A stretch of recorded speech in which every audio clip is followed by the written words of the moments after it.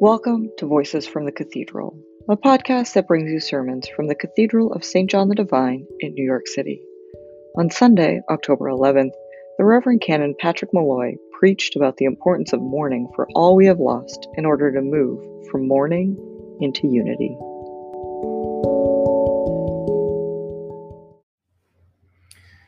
In the name of the Father, and of the Son, and of the Holy Spirit. Let me begin today by talking about myself. I don't do this because I really want to talk about myself, but because I am not going to presume to talk about you, although I presume that in many ways we're all in exactly the same place. I really miss the way things used to be.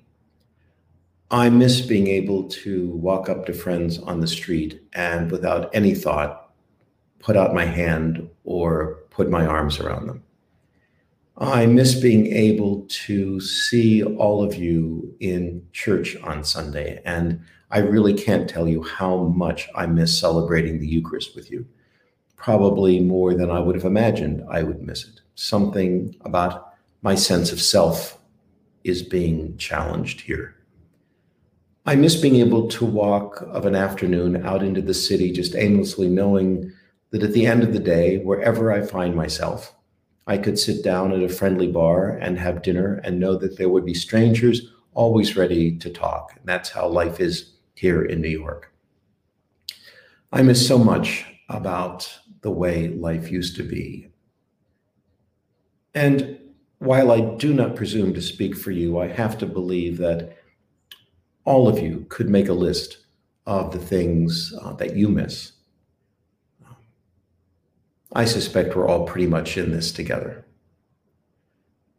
I don't think at most of the points in the old normal that I was aware of what a tremendous blessing life was. I took it for granted, not because I'm particularly entitled, I don't think, but because it was just the way life was. But now when I look back, I realize I had so much to be grateful for, things that I did not earn, things that I didn't really deserve, just things that came my way. Today, Jesus comes to us with yet another of his parables of the kingdom of heaven. We've heard many of those parables as we've read through Matthew's gospel this year. And this one, like each of them, tells us one particular thing about the kingdom of heaven. None of them tell us the whole story. Jesus, for example, never tells us what the kingdom of heaven is. He just says, it's like this and like this and like this. And today he tells us that the kingdom of heaven, whatever it is like this wedding banquet. And like most of Jesus' parables, the way the story rolls out is not the way we would expect it to roll out. The kingdom of heaven is not what we would expect. The kingdom of heaven, Jesus says, is like an event where the people who are closest are invited and not only reject the invitation, but kill the messenger. And the people who end up coming to the event are people really unknown to the host.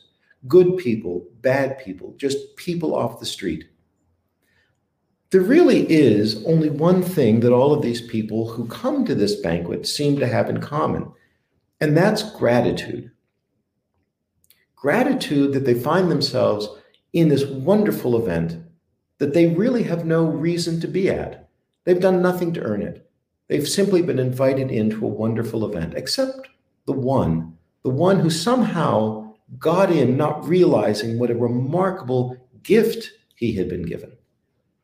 And so that one, the story says, is thrown out into the darkness where there is that famous biblical line, wailing and gnashing of teeth. And so the kingdom of heaven, the reign of God, is a place permeated with gratitude. Gratitude for something given and not earned, something given yet not deserved.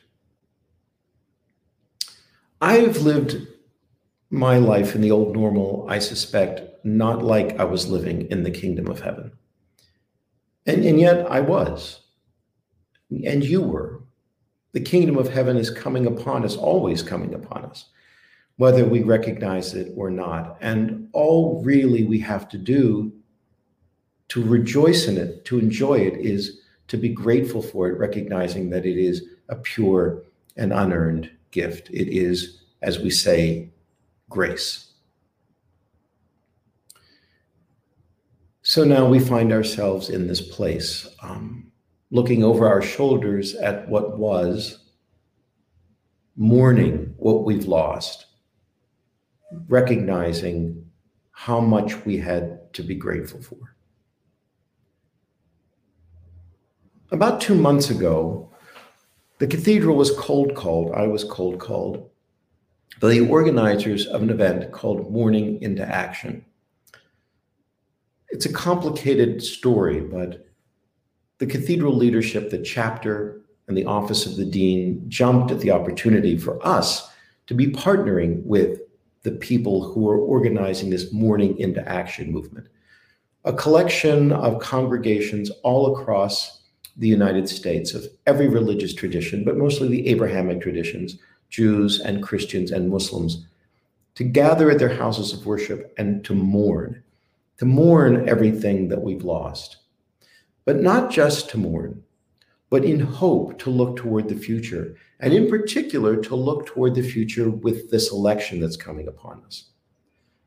When these organizers spoke to me, hoping that St. John the Divine would partner with them, they predicted on the basis of medical science, psychology, political science, that as this country moved toward this particular election, many of the bonds that hold us together would fray, that a kind of chaos could ensue, a kind of desperation that could last even beyond the election. And it was their conviction that it was important for us as people of faith to mourn what had been, to recognize this place we find ourselves in, but also to commit to moving together into the future, from mourning into unity. Tomorrow night, the cathedral will begin its observance of the Mourning into Unity cycle. At 5:30, we will host an online gathering, entirely online, that will be largely liturgical. The liturgy that will be used in all of these churches all across the country was crafted here at the cathedral, and now it's being used all across the country. So we'll be in union with people everywhere when we do this tomorrow night at 5:30. But 1 week from then, on the 19th, Monday evening at 5:30, we will gather in front of the cathedral, us, those of us who are here, but also those of us who are well beyond our cathedral community, but who are people of goodwill who want to gather.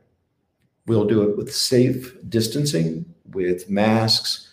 We will do it with people all over the country, to not only mourn, but on the 19th, to move from mourning into unity, moving toward the time of the election. This business of living life unaware of the gift that has been given, there is no need for us to feel bad about it. It's just, honestly, it's the way it is for most of us. Life goes on, and the good things that we have sometimes are only apparently good to us when we've lost them, looking in the rearview mirror. But now we can look forward with gratitude, making a decision now, a decision to move ahead with gratitude.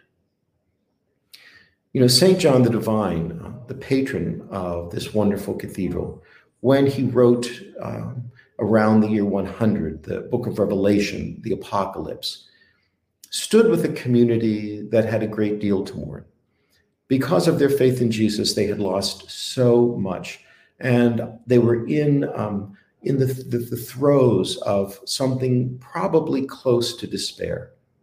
And John, in the book of Revelation, acknowledges all of that, acknowledges the pain and the sadness and the loss, and invites the people to mourn. But John also proclaimed to them that there is a new heaven and a new earth, and that for the Christian is the thing that drives us forward, knowing that mourning is not the end of the day.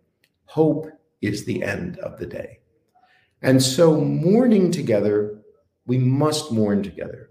Healing begins with acknowledging loss, but we also must move together in faith and hope to a new day when we know that the reign of God comes. It always comes, and the reign of God is already in the future, waiting for us to catch up. Amen.